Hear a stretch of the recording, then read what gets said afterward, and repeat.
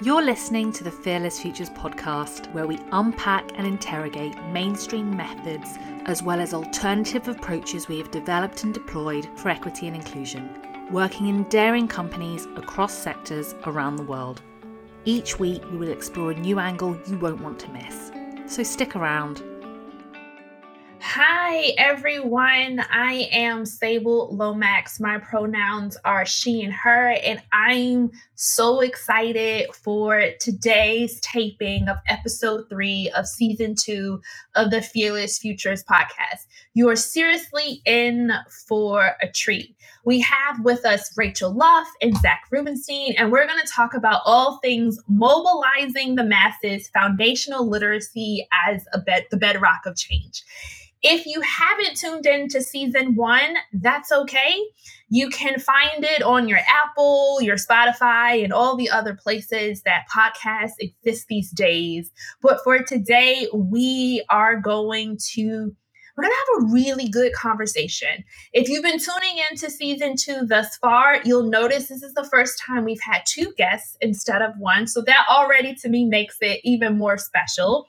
But honestly, I'm really, really excited for this conversation in particular, because when I think about the work that's required to actually bring transformational ecosystem change to an organization, you can't just focus on the leaders. You can't just focus on those who would be in middle management. There's all this work that has to be done across the masses, across the ecosystem. And if there's 2 people who can speak to that lived reality and living this work in and day out, it's definitely Rachel and Zack from Expedia. So before we jump in, I'm going to read some bios. I have my cue cards here. You know, I love my talk show host cards.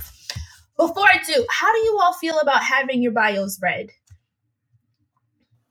Sure. Go ahead. Yeah. Celebrity status. Go for it. Yeah. Okay. I feel special. Very Rachel special. said go ahead. Zack said celebrity status. So Rachel with the go ahead. I'm gonna go with yours first. So Rachel Luff is Expedia's Group Strategy Lead of Global Inclusion Learning, where she leads their flagship inclusion learning program, Ally Skills, curates new learning programs, and executes global campaigns to drive participation in inclusion learning. The most recent program Rachel led was a podcast series, Decoding Bias, focused on mitigating bias in the workplace on topics including decision-making, processes, and leadership. So I'm really excited to get your insight today, Rachel. And last but not least, our celebrity, Zack Rubinstein. He is Expedia Group's Director of Inclusion Learning, where he leverages education to create inclusive workplaces and to sustain inclusive action around the globe.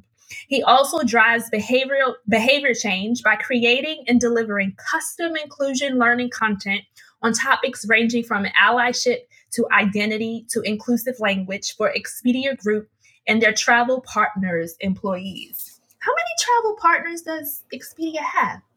Do you know off the top of your head? Is this a trick question? No, it wouldn't be a trick question probably for those in market management. A trick for us in inclusion. Yeah, I'm not quite sure.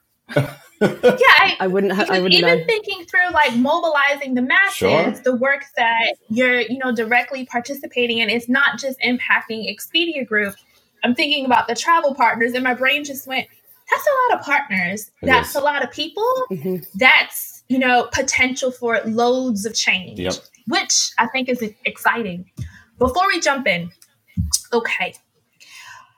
If you think about your inclusion journey, and I've asked this of all of our guests so far, what has been a mic drop learning moment for you? So this could be something in the past. This could be something more recent. Time doesn't matter here, but what has been a mic drop learning for you? And I'll let you 2 decide who should go first, because I don't know who has their moment already. I can go first. And that's only because I was actually thinking about this the other day. We have our aha moments all the time, especially when we're facilitating workshops. You hear a new perspective and it's another area of growth for you. I think one of the first aha moments I had in this space was when I was speaking to someone about the safety in cars and how cars are made for men and how actually the airbags are designed and they can actually cause more injuries to women. And that for me was the beginning of my journey in thinking, but hang on a minute, the world's not designed for everyone. And I think ever since then, I've just had a lot more clarity and, insight into things that you maybe had, a trust in or just believed to be a certain way, not being like that. And that was really kind of like, that was when the door opened for me. And I was like, okay, this is something that I really kind of want to learn more about and have more awareness of. But over to you, Zack. I'm intrigued to hear yours. That was a good one. Mine was probably my transition into Expedia Group, because I was working in DEI in the field, but in higher education. So at a couple universities and colleges in the United States, but specifically in diversity centers and multicultural centers, which I know that is actually a fairly US-centric thing in higher education. But that meant that the populations of students that I was working with mostly did not look like myself. And maybe besides the Jewish group or the Pride group, I didn't identify with them. And so I felt a pretty strong connection of, I'm doing this work for the people that need it, for the people that are asking for it. Moving to Expedia Group, global corporate, headquartered in Seattle, I literally was in a space of people that really looked like me. I was even within an engineering part of the organization. So there were a lot of cisgendered white men, and a lot of them were straight. Most of them weren't Jewish, but just in terms of the identities I saw around me, I almost felt like I sold out. I was like, oh, what did I do? I'm going the opposite way. But my kind of aha mic drop was that there is a particular space for cis white men doing this work for other cis white men. And of course, we'll probably get into this, but it's allyship at the end of the day. But I didn't think I had a space there until I started realizing that other white men actually, they found it to be a bit of a bridge talking to another white guy. I think the defenses went down a little bit. And they were, you know what I mean? They were like, oh, okay, you're kind of doing this. I bet you've been on a journey. You probably don't know everything and you're still learning. I think they could rationalize it a bit more. So it helps me stick with it because obviously I still work at Expedia. Thank you both for that. Rachel, I remember watching something. I don't know if it was the Learning Channel, but one of those channels where they're like, we've learned from airplane crashes and car crashes. It's a channel that talks about all things death. Honestly, it's morbid. This is not a good example, but I remember that learning moment for me too. And it was like, considering how many people drive a vehicle daily, how have we only designed protection for men? And then not of a certain height and weight, like how specific, the scientists and engineers broke it down. So yeah, that just accessibility and things and, safety. But I love that example. I don't love that it exists, but I do love that example. And thank you for that, Zack. I'm not going to say thank you 1,000 times because there's so many things I want to dig into. So, random fun fact. This is going to make sense. I promise. I used to sing in a choir. We actually won awards. Sometimes we sung a cappella. Sometimes we had music behind us. But it was very, very important that we were all singing from the same hymn sheet. So back then, I sang soprano. I'm sure I can't hit any of those notes now. You have your alto section, your tenor section, baritone. I mean, it can get real complicated. Well, not complicated, but first soprano, second soprano, it could be layers. But when you brought it all together, there was a sound. We were all on one accord. Everyone had their part, but when you put all the parts together, it made the whole. When I think about mobilizing the masses and even like having a true bedrock, a foundation, a literacy that we all share, how have you experienced, actually getting folks to get on the same hymn sheet? You might have your part, senior leader. You might have your part, executive, individual contributor, people manager, so forth and so forth.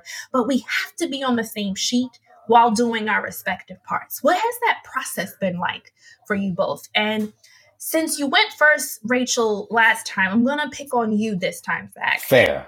I would say it took us almost speaking the same language And we weren't at first. I think when both, Rachel and I started out, because we've been on the same team for a while now, DEI at Expedia Group was bringing in speakers. It was a lot of awareness-based events and a bit of a checkbox exercise for most of them. And that happens at a lot of organizations that aren't really focusing on the impact. That's common. And so when we wanted to start bringing people together, we could say mobilizing everybody, we started with the foundation of ally skills.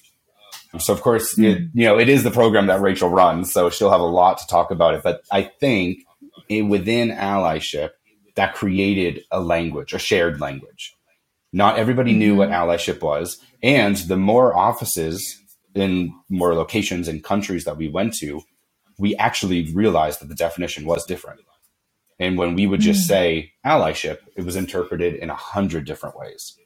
So it took a lot of that foundational work, road shows, doing workshops in a lot of those offices, using localization to understand how it's coming out in those places and translated to get the company on one page. And it took a while. That's definitely not easy. And then the terrain that Expedia has, but this idea of shared definitions, shared understanding, it's so important. And it's something that we at Fearless spend a lot of time with and on, because you're right. I might say, marginalized, and there's 18 different definitions in the room. And then that can lead to tension and defense and miscommunication because we're just not defining it the same way. So I'm really glad you raised that. Like, one of the key factors and components is when I say this word and you say this word, we have a shared understanding of what that means. Exactly. Rachel, what about you? Because that definitely mentioned your program. Yeah, I mean, I could talk about this for hours, but I think, really going right back to the foundations, I think something I learned very quickly at the beginning of that journey was definitions are so important to the point where, yes, you want to be on the same, like singing the same hymn sheet, but also just understanding what that word actually means. So people throw around the word ally all the time. Diversity and inclusion all the time. And I would say a lot of the time when, you ask someone, so what do you mean by that? They don't really have an answer. It's just been used time and time and time again that it gets very fatigued, and the very purpose and the very moment and the reason you're using that word gets forgotten. So, we actually at Expedia Group went through a bit of a exercise a couple of years ago of differentiating between diversity and inclusion to really show that they are very different components and they do very different things. They're important and they're just as important as one another, but you need one to have the other work, and they work kind of in a tangent. And I think that for our company, even that as a kind of learning moment was huge in helping people really understand what we're trying to do. Because I think people just say, diversity and inclusion, equity, and it just didn't really mean anything. So we were just, yeah, exactly. And the meaning had been lost. So I think trying to bring the meaning back into those words is super important as well. Yeah. I'm just picturing a glossary here. It's like when you're back in school, go walk away, memorize these words, be able to use them in a sentence, and let's come back and see if we have this understanding. Obviously, facilitated far differently, but that same root, that vocabulary matters, and definitions and understanding matters, especially in this space. How are we going to have these really rich, nuanced conversations if we're defining things in different ways?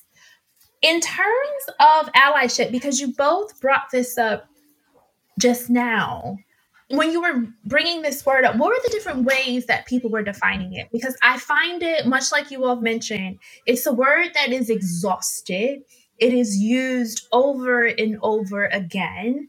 And sometimes the meaning might feel watered down depending on how you interpreted its use in that moment. But how have you seen some of your colleagues and folks in this work, like prior to us having this shared language at Expedia, how have you seen folks defining it?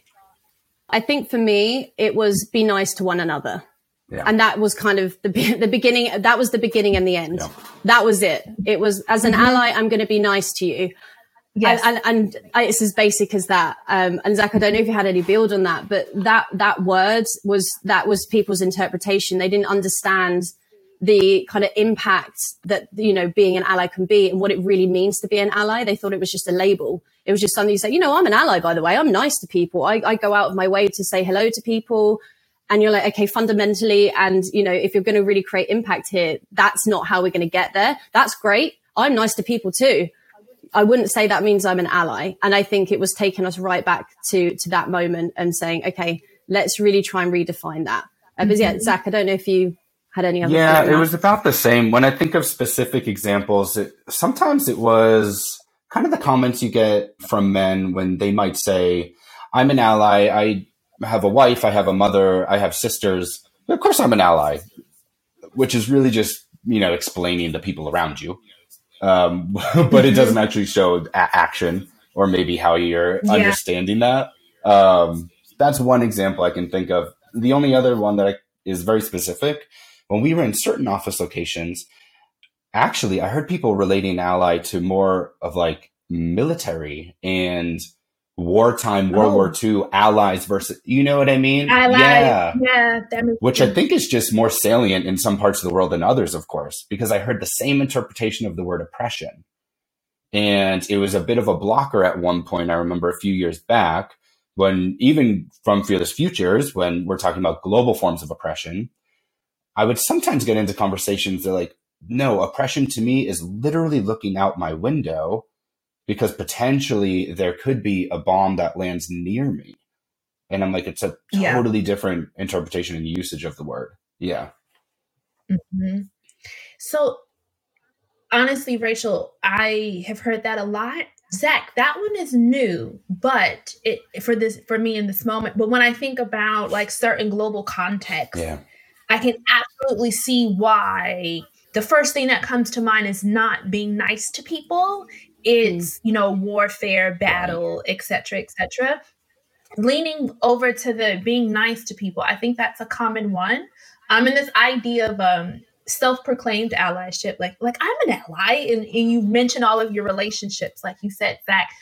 Having worked on, shared language and baseline literacy across Expedia, what have you done in particular to get folks to realize actually allyship is not being nice to people? And then, in this particular context, it's also not, related to battle and war between, countries and things of that sort, but it is active. It's not passive. It's not something you can self-proclaim. It's not waiting for, grand moments to stand up in your superhero cape and say, ally here to the rescue. Like, it's so much more richer than that and deeper and risky at times. What have you done to get folks to understand the difference between what we might be seeing in a quick LinkedIn post versus like what it really looks like to show up for marginalized people, day in and day out? Yeah, I mean, I'm happy to take this because it's the program I run, and then Zack, please do build. So I think for us at Expedia, we've been on a journey for several years now, and it really started with a workshop. It started very fundamentally a grassroots workshop where the setup was, the first half was talking around terminology, and it was going into what do we mean when we say ally? What do we say when we mean privilege? Going through that terminology and giving everyone within that workshop the same kind of level of knowledge. So that was kind of the first start. And that's kind of going back to what we were saying before around just having the definitions, the glossary, and that side of things. The second half of the workshop was really when we turned it back onto our employees and the participants in the workshop. And we actually had scenarios, and we would give them based on, real life situations that have happened across Expedia. And we've heard time and time again, we would put that scenario to our participants and say, do you think an ally is needed? And cheat here, but they always were. And we'd ask them, is an ally needed? Why is an ally needed? And who is the best ally in this situation? And we would get them as a group to talk through that situation, and they would learn from one another. You could see in those workshops, the moments where people had those aha moments of like, I've been in this situation so many times And now I understand how I could have been an ally.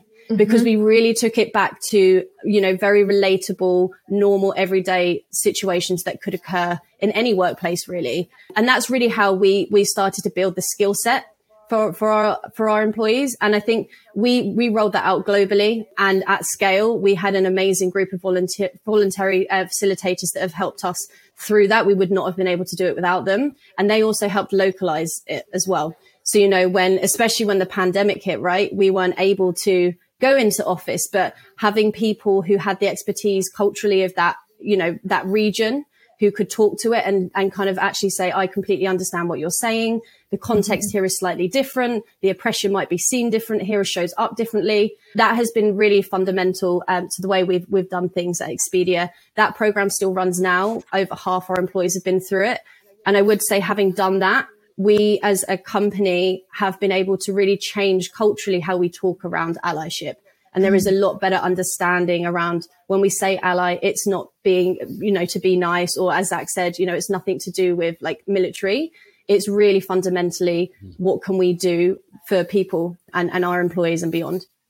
I was going to ask, having gone through, I think you said half of, the employees at Expedia, what changes and feedback have you seen from these aha moments? Is it showing up in folks' one-on-ones, meetings, surveys? Where have you seen the progress with like, oh, I didn't know, and now I know, and since then I've been doing better? I think it's shown up in two ways. I think the first way is people feel heard. So there are a lot of people obviously joining these sessions who are like, oh, okay, we're actually going to be talking about this now. And I have a safe space where I can contribute and I can give my feedback. And when, they're feeling comfortable to do so, to do that. So I think it's really helped in people understanding how serious we are at Expedia to make this a priority. I think the other thing that I've heard be one of the more successful ones is, managers and direct reports having a very real, honest, open conversation that they would not have had before. That has been fundamental. We do these sessions generally, and we encourage for people to join from all across the business to try and get as much diverse perspective as possible. But we have also run team sessions, and they're kind of like team builders as well. And you will see in that moment, the leader sitting back and listening. And that has been very impactful. Just listening to other people talking who maybe, when it comes to seniority, they are normally the ones talking and taking up the space, really, and we would kind of say at the beginning of the workshop, make sure there is equity in the voices that we hear today. That's something that we've always done. So I think that really helped bridge that and start that conversation. That's definitely some of the key things I've seen. But yeah, Zack, I don't know if you've got other thoughts on that. I know you've probably seen a lot as well. I mean, that was brilliant. I think the only thing I would add that I've seen change from our ally skills now being, how far are we into it? 2.5 years, I suppose, or so. Yeah, 2 to 3 years is at the executive level, how much it's been integrated from top down. And I don't always think a top down approach is the right way to go, but what you can get with C-suite and leaders is accountability. And if they're going to drive the culture, what we see now is even in like performance review time, we do quarterly connects, which is basically just quarterly performance reviews. We have questions and guidance and tools that are specifically DEI related. And it talks built into it. Process. And it talks about allyship. It talks about bias. It talks about career progression and development. And that was not there before. I'm so glad you mentioned that, because oftentimes there might be an organization that has a similar program or a desire. Maybe it's not allyship, maybe it's something else. And they're opening up to the masses, they're encouraging, they're creating safe space and so forth. But there's not a mechanism for accountability to ensure that this wasn't a one-off, this wasn't a tick box exercise. We had some learnings and we're committed to utilizing those learnings in our day-to-day. And we're going to have a way to track how are we doing? Is progress being made? So knowing that there's that measure there, and it's incorporated into something that's happening regularly, it really sets the tone for how important this work is. This wasn't just like, oh, a lunch and learn. Yeah. This was like, no, a lunch and commit and continue. Zack, so you do custom training. So they say in my bio. Zack, you do custom trainings. Come on, you're a celebrity here. And I want to know, like, in the midst of this, depending on the topic you've decided or it's been raised that, you know, we need to address X, Y, Z. How is it that you're meeting people where they are? Yeah, great question. Because we don't always do that well. It doesn't always hit right. We've learned a lot because if you think about the team that Rachel and I are on, Inclusion Learning, we really are focused just on learning. We've only existed for a couple of years. So one major, even 2022 focus is globalization. And that's a lot of times understanding where people are at instead of I'm going to create, let's say for myself, a workshop in Seattle. And I'm going to feel really great and I'm going to be amazing. And I'm going to go to our Tokyo office and do the exact same program. And everyone's going to love it. No changes. And I'm going to go home on a plane and love it. I have done that and it did not work out well. So we've learned a lot. Part of it was the foundation of even terminology that we didn't understand. But most of it was cultural nuances and cultural history that we did not understand. And how the same identities we talk about in the United States do not show up the same way in every country. So, right. Yeah. Like we know racism is global, but racism looks really different in India as it does in the United States. And there's a different history to it, let alone colonization, which adds in, you know. So I think one thing that we've done is utilize our global networks more. So we don't have any program that goes out and any mandate, you know, this is the importance of it, telling any manager that their team has to go until we have gone through our checks. And that includes different levels of hierarchy and title within our organization, different global locations, different identities. We go through a lot of checks at this point to get as much feedback as possible because we're never going to have all the identities in the world on the diversity and inclusion team. We don't have enough resource to hire that many people. But we certainly have it in all of our employees. So we do a lot of checks now, a lot of feedback sessions. Something I just wanted to tease out is this idea of, and it's connected to colonialism, but you know, there's a hub, there's a team in a company that's responsible for all things DEI. And that team might be split up into like inclusion learning, like yourselves. And you have this team that does this part. Even if this team is only 15 people, there's some splits, you know, in some division within the team to try and maximize capacity and efforts. And depending on the lens and perspective and identities of those team members, we're making global plans that we're just going to send out to everywhere. And although intention might be pure, impact is what we need to focus on. And much like you've learned, we've learned, I mean, others who've done this work have learned, I need to contextualize this learning within the geography that I'm in. So yes, racism might have identical roots, but the way the branches and leaves show up, it's going to look different in India than Tokyo, than Ghana, than Brazil, than, I'm just going to say cold, well, actually it's warm today, New Jersey. So I love that you brought that in because I think that's a piece that a lot of us have missed in the past. And for those doing this work to just think about in the future, if you're new to this space, it's like we can't just centralize something and just send it out and expect it to land perfectly and have fantastic outcomes in all our geographies. Like it takes longer to plan, but the outcome is usually a lot stronger and better when we take the time to do that. And then speaking of that, Rachel, how have you incorporated that into your ally skills program, knowing that this is global? Right. I mean, firstly, I was just nodding my head so much at that because this has to be one of the top themes and priorities for our team. I think, we're very, very aware now that, we are Expedia is headquartered in Seattle. We have a very large population in America, but also half of our employees are outside of there.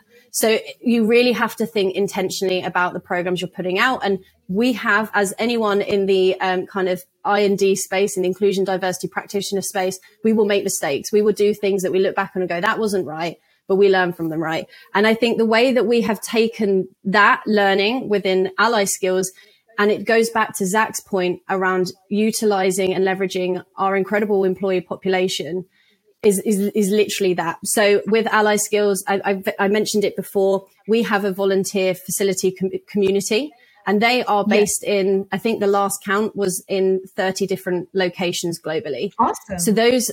So we're very lucky at Expedia that we can go to these folks, go to these resources and just say, this is kind of these are the changes we're looking to make. How does this land? And actually that's kind of step one, is making sure your facilitators and the representation you have is there. The second thing is also looking at the scenarios we've been doing and changing them based on the location we're in, the office we're in, and actually even the job function. If you are a traveler, you are a customer focused kind of in a role like that, where you're talking to customers all day, every day, or our travel partners, the kind of scenarios that are going to come up for you are going to be very different compared to if you're more in a back end role, and how that experience will be. So we've changed the way our scenarios are. We've catered them depending on, job function, level. Zack mentioned before, our executives, we changed the scenarios there to be more about you as a people leader in this situation. How do you show up? How is your privilege in that situation different to a individual contributor? How does that change? And that's how we've really tried to add more nuances into it. And, when we went into this virtual world, we split out our workshops within regions. So we had, for APAC, so for Asia, we had a workshop around there, and we had scenarios based around what we were hearing most themes around, and what was, causing the most kind of questions and most friction. And then we would do the same for EMEA, so for Europe, in the middle, around that area. And then the same for NORAM as well, so North America. Canada, and then obviously LATAM as well, Latin America. So we changed it depending on where we were delivering. I'm loving hearing all of this, like contextualizing geography, culture, language, experience and such. How have you seen reception to this work, change the more and more you're making sure that this is for you versus one size fits all? I still don't know why that exists for like t-shirts and hats, but here we are in 2022 still saying one size fits all. But, in terms of this work and inclusion learning and like forming this bedrock, like we do want this shared foundation. We do want to mobilize the masses, but recognizing we might not be able to mobilize in the exact same way. Like, how has this been received from your folks, whether it's, at Expedia or your travel partner? Pretty positively. And it's not being biased because we're at this organization. It really was positive feedback. But I think it was also all of a sudden an open door to ask for more in the best way possible that we had not been doing. So it was really, really well received, that people feel heard. And now I want to give you even more feedback because I've been holding back before because the trust wasn't established yet. It just wasn't there because we weren't creating the space for it. We weren't even mentioning it, intentionally. So that was one thing. And then I also realized, even in this one workshop and in subsequent programs, Rachel and I facilitated less and less because we just weren't the best facilitators for that region, for that workshop, for that group. And that was a huge change, letting go and releasing that. We have our expertise and skill sets and we're doing the work on the back end, but it doesn't always mean that we're the face of it. We're not going to be the best face all the time. I think coming back to your question as well, Sable, I'll just add that it was at Expedia, it's been set as an expectation to participate in this workshop. So we actually had our CEO come out we weren't quite ready for him to come out with it, but he did. And it was the best thing that ever happened for this program. But he came out and said, this Ally Skills program, I encourage every single one of you to go through this. This is part of your responsibility in your job. This is your accountability. And ever since then, our team has really been focused on making sure when we're talking around inclusion and diversity and equity, that we're really saying that it's everyone's job. It's not just the I&D team, the inclusion diversity team that's just sat over here. And yes, we're a small team. It's everyone. I love that. I really love that, because sometimes I think that because there are these teams that exist, and in some places it's a 2-person team, for like a 500, member company. So the teams are very rarely large, even at large entities. And I know large is relative, but let's just say 80,000 plus employees, just to contextualize numbers here. And the teams can often be really small. And it's like, unless we all can split ourselves and clone ourselves and like make 30 Zacks and 100 Rachels and 20 Sables, it's truly not, everywhere. And then we suddenly speak all the languages, and things of that nature. It's not possible for the responsibility to only sit within those who are strategically responsible, and have a stake in this work. So just the idea of a leader and then the CEO at that sharing, everyone has a role and everyone plays a responsibility in this. I think that's so key. Did you see a shift once that message was, sent out amongst the people? Most definitely. I mean, me and Zack have to laugh our way through this because it was a very testing time for both of us. I mean, we went from being a grassroots program where we would just, deal with requests. People would say, I want to do this for my team. I want to do this for the office. And we would deliver based on that. It turned completely on its head into this is now a global program where the CEO wants everyone to do this. And we had to very quickly ramp up. And we had amazing momentum behind us the whole way from, our employees who just wanted to give back. The passion, the energy, the enthusiasm is really what has carried this through. I'm just a very lucky person that, gets to say that I helped lead it. But I was just, minor in the real kind of force behind this. And it was really a huge culture shift. Hearing the CEO say that and us then delivering a program with, half of our population now going through it. And some of them have gone through it more than once. That's kind of the feedback we've had is, you learn something new every single time you do it because the scenarios might be different. And we all do, right? And you learn something new. As a facilitator, the reason me and Zack couldn't let go is because we loved the conversations. We just loved it. We're like, we get paid to do this, to like talk about this stuff and hear about other people's perspectives and places I've never even been able to travel to, just hearing what it's like and the challenges there and how we as, the I&D team can really step up in those places was really valuable to us for sure. Yeah.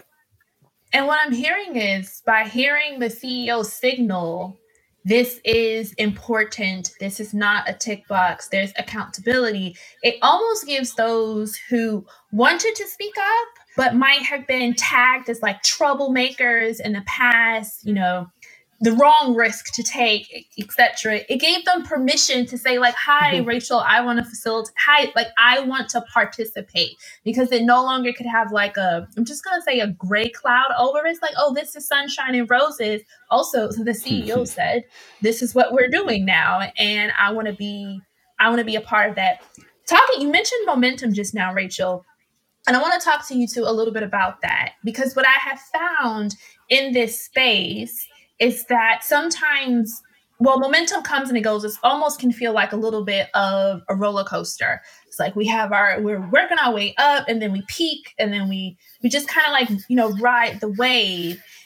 What experiences have you had trying to maintain momentum in doing this work? Because one, as folks doing the work, fatigue is just a thing as human beings. And then human beings trying to do this work within a global pandemic has its own layer of, nuance and complexity.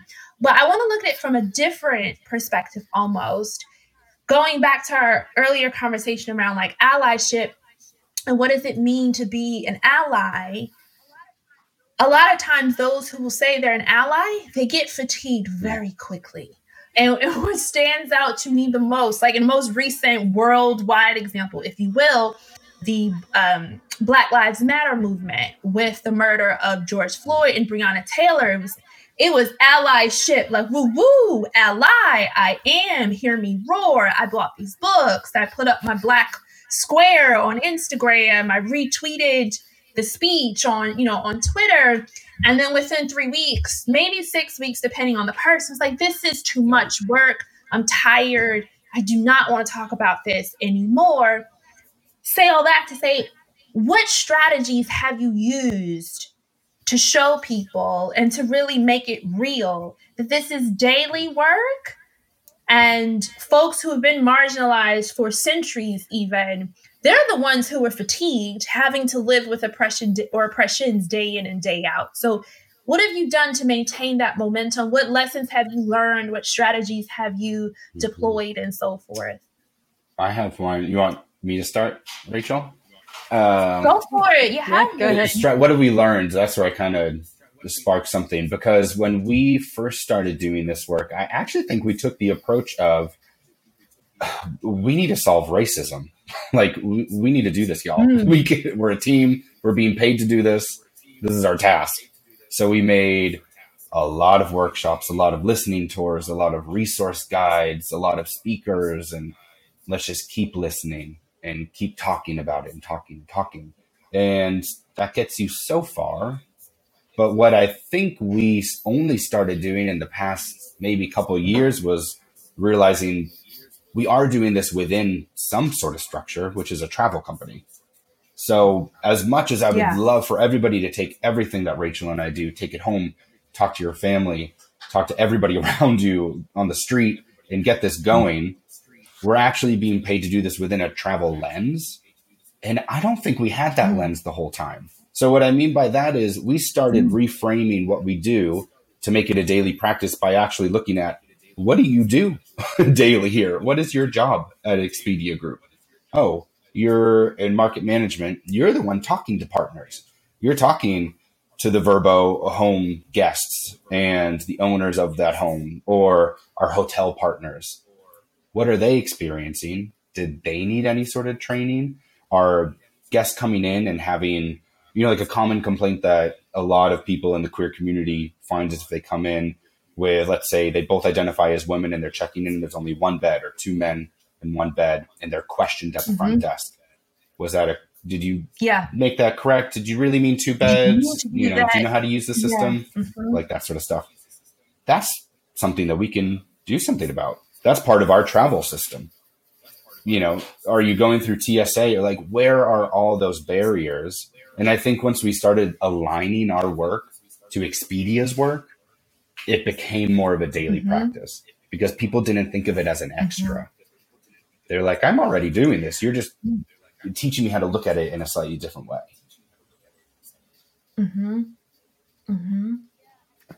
Yeah, I think, you going back to the Black Lives Matter movement, that to us was really kind of the wake up call for quite a lot of people. And we really were able to hone in on that.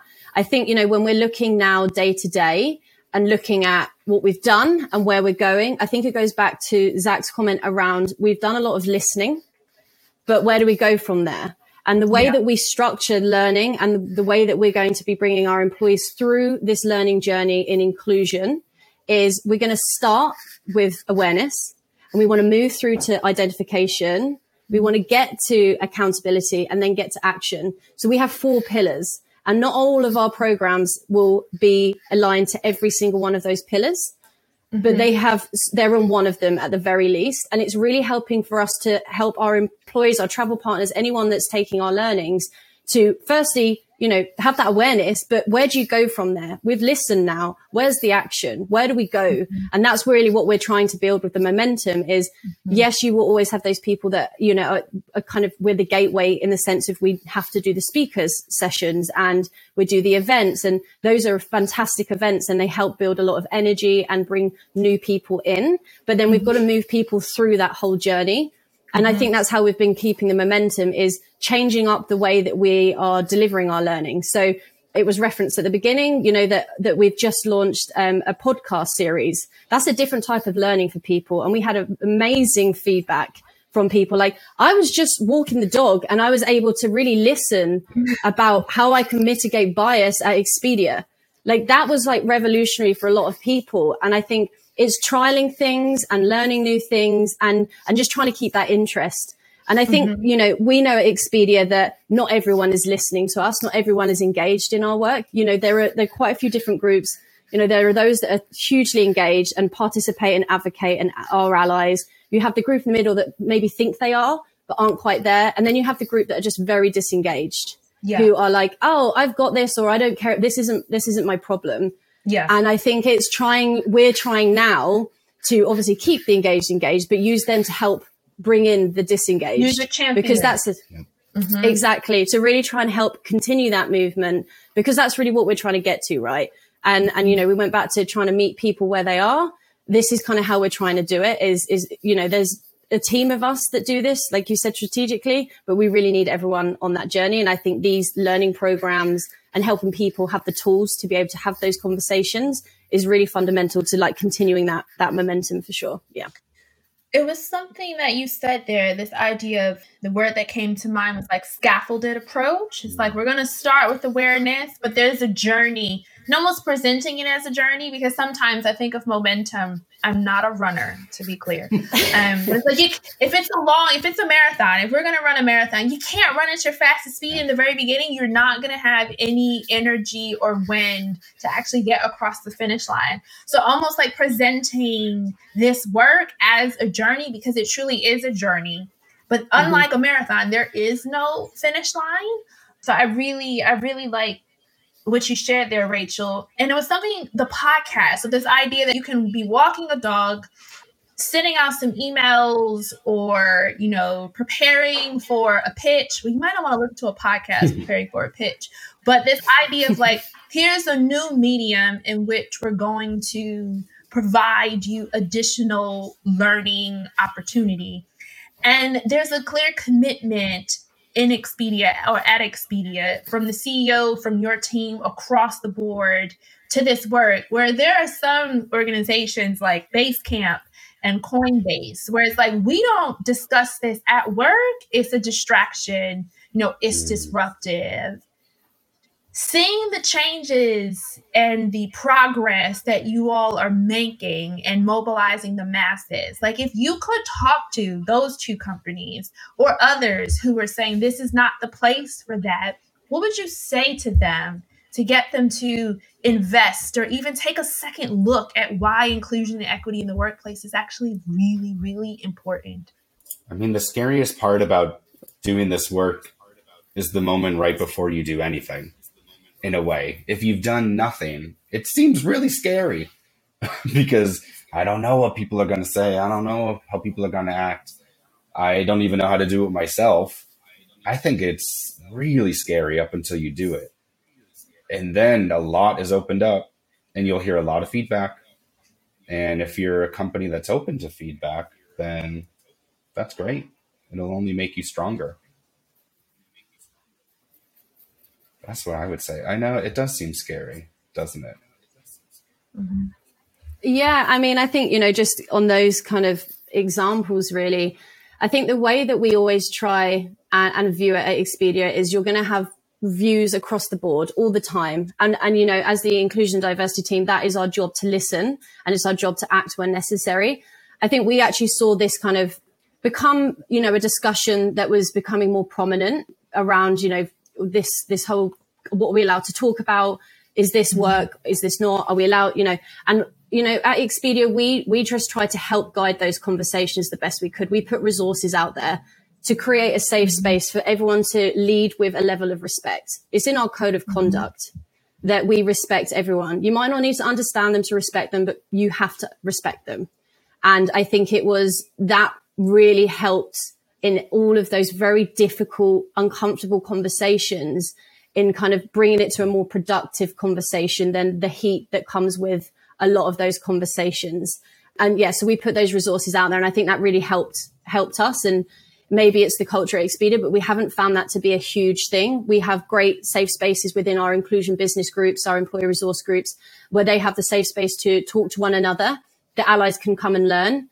We have 8 fantastic ones. So that's another great space for people to have those conversations. But, separate to that, giving other people the tools really, really helps. And, this came up quite a few times. We had workshops where people would say, my religion doesn't allow me to accept someone because of XYZ, within the LGBT community. My religion doesn't allow that. And that's a very hard conversation to be having.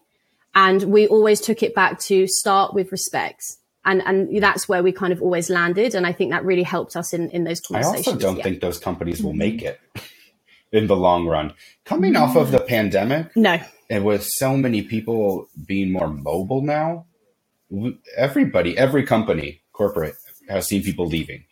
Retention is an issue 100% across the board in every business. Across the board, yeah. And if you're not focusing on equity and culture, there is somebody next door that is at this point. So you have a big risk not to do it and a big reward to do it at this point. Yeah. It has not always been that way in the past. We all know that. I think now in particular, though, get on it. Zack said, will you last? To be determined. I pictured an ellipses. But in terms of, focus areas for 2022, you clearly have, support. You clearly have, just the energy of the team, the desire of the company. You have a lot of those key tenets required to be able to do this work at a great scale. You have all that behind you. Let's say you have all the resource in the world. So this could be from space. This could be financial. This could be people, all the resource in the world. If you all could work towards or accomplish anything in this space for 2022, what would that be? There's no barriers. There's nothing here to stop you. Okay? We're an inclusion and equity utopia. At our own equity space station. I mean, that's space station. Tell me more. Right? The dream, with satellites globally to beam information across an engagement strategy. That kind of goes towards, Rachel and I, we did speak about globalization. That it's a huge focus for us this year. We know that we default to US centric. And on this call between both Rachel and I, that ends up being in my space even, because I'm the one in the US. We really do have that problem. And we know we do. And it's not just building out team members across the globe, even though that is part of it.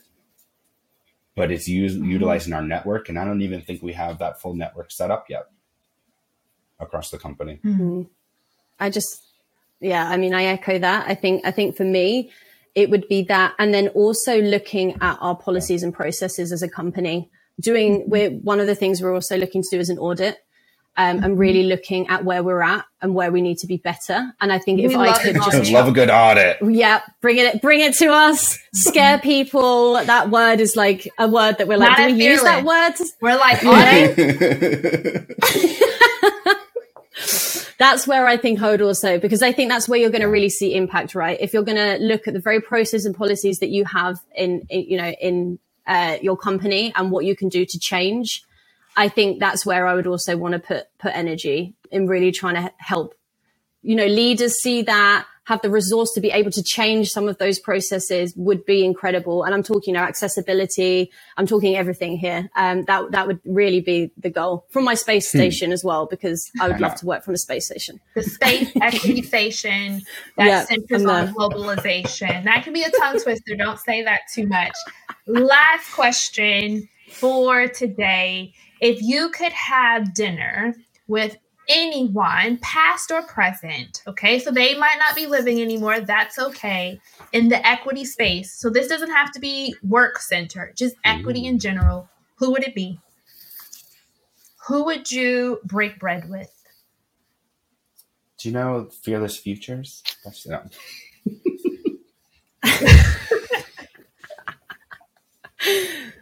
Oh, that's a good question. That one's easy to fulfill, Zach, so don't use this one. Don't use Fearless. Anybody else? I think I feel like I'm cheating because it's more than one person, but I think, and maybe it's just top of mind because I watched a film on this the other day, but the suffragettes. I mean, the real activism and the bravery, and just to understand that. I mean, I know that's maybe probably more of a UK thing, but I know it was happening everywhere. Fine. Past, present, in the world. Yeah, for me, that to me, because I just think the bravery in that generation, I just cannot even get my head around, because, I sometimes get fearful and like, I'm going to make a mistake and say the wrong thing. To have gone back then and like go into like Parliament and be like, this is what's happening and I'm going to show up here. For me, I would just love to understand more about that journey and, the ambitions there. That would be mine. Mine is such a weird answer. And I'm just going to go with it because I can't get it out of my head. Go with it. They're not even people in the equity space, but CEOs, like the top, whatever, the richest people in the world. Can I just get them to dinner? If whatever they want to eat, fine. We can get drinks, fine. Like shoulders down, relax for a minute, like just have an actual conversation. Like, that this is right? Like, this work matters. Right. You can talk about money and you can still make money. Fine. You'll be fine. Believe me. But just have like an honest conversation about it without a pretense of business or this and that. I don't know. I think that would be, I would love to be at that dinner. I see where you're going. Going with this. I'm not going to suggest I can help orchestrate this dinner, but I will help plan behind the scenes. Honestly, thank you both for your time, for your energy, for your thinking faces, because you both were like, ooh, at the same time. It's been such a pleasure. The work that you all are doing at Expedia, I can't wait to hear more and learn more, especially towards the end of the years. Like, we had a goal for globalization. I know it's not complete. That's impossible. But, what have you been able to accomplish? I think I'm really, really excited for you both. Thank you all for being here. Thank you so much, Rachel and Zack. It's been a pleasure. Thank you so much for inviting us in. It's a privilege to be here and be able to share what we're up to. So thank you for that. Thank you, Sable. Thank you, Fearless Futures, for having us. This was a great time. I had a lot of fun. Maybe we'll be invited back. Thank you.